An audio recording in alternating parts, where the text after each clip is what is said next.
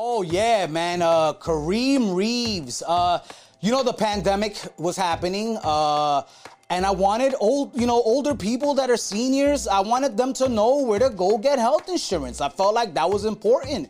I respect my elders. If there's anything anybody knows about Angel of Words, is that I love my elders. I love my seniors. I love listening to their stories. I love having conversations with them. And, I have a lot of seniors in my family, and I wanted to do a podcast that would help them understand Medicare, because Medicare can be very confusing. And I know I did it in English, and I am gonna do it in Spanish in season 2, an episode on Medicare, so that they know what's going on.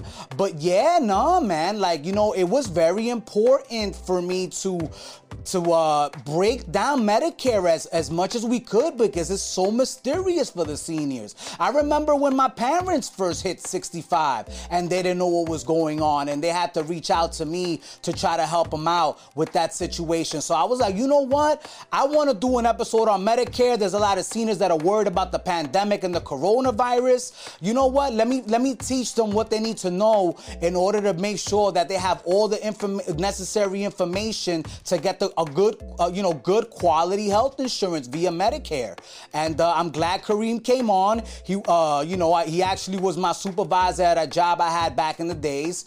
And, I'm happy that he was able to be a part of the podcast and drop the knowledge, man, because he's always been, he was a great supervisor, good dude.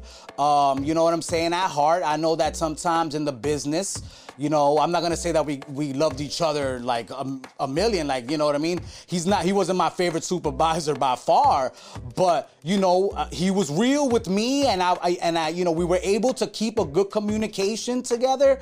We didn't burn bridges, which I always tell people, if you can help it, don't burn the bridge, because you never know, you're never going to know if you're going to need somebody down the road. And I'm happy I didn't burn that bridge with Kareem, because I needed him down the road. You know what I'm saying? I did the podcast on Medicare. He pulled up, when I asked him to, and it was dope, man. You get to really learn the Medicare industry.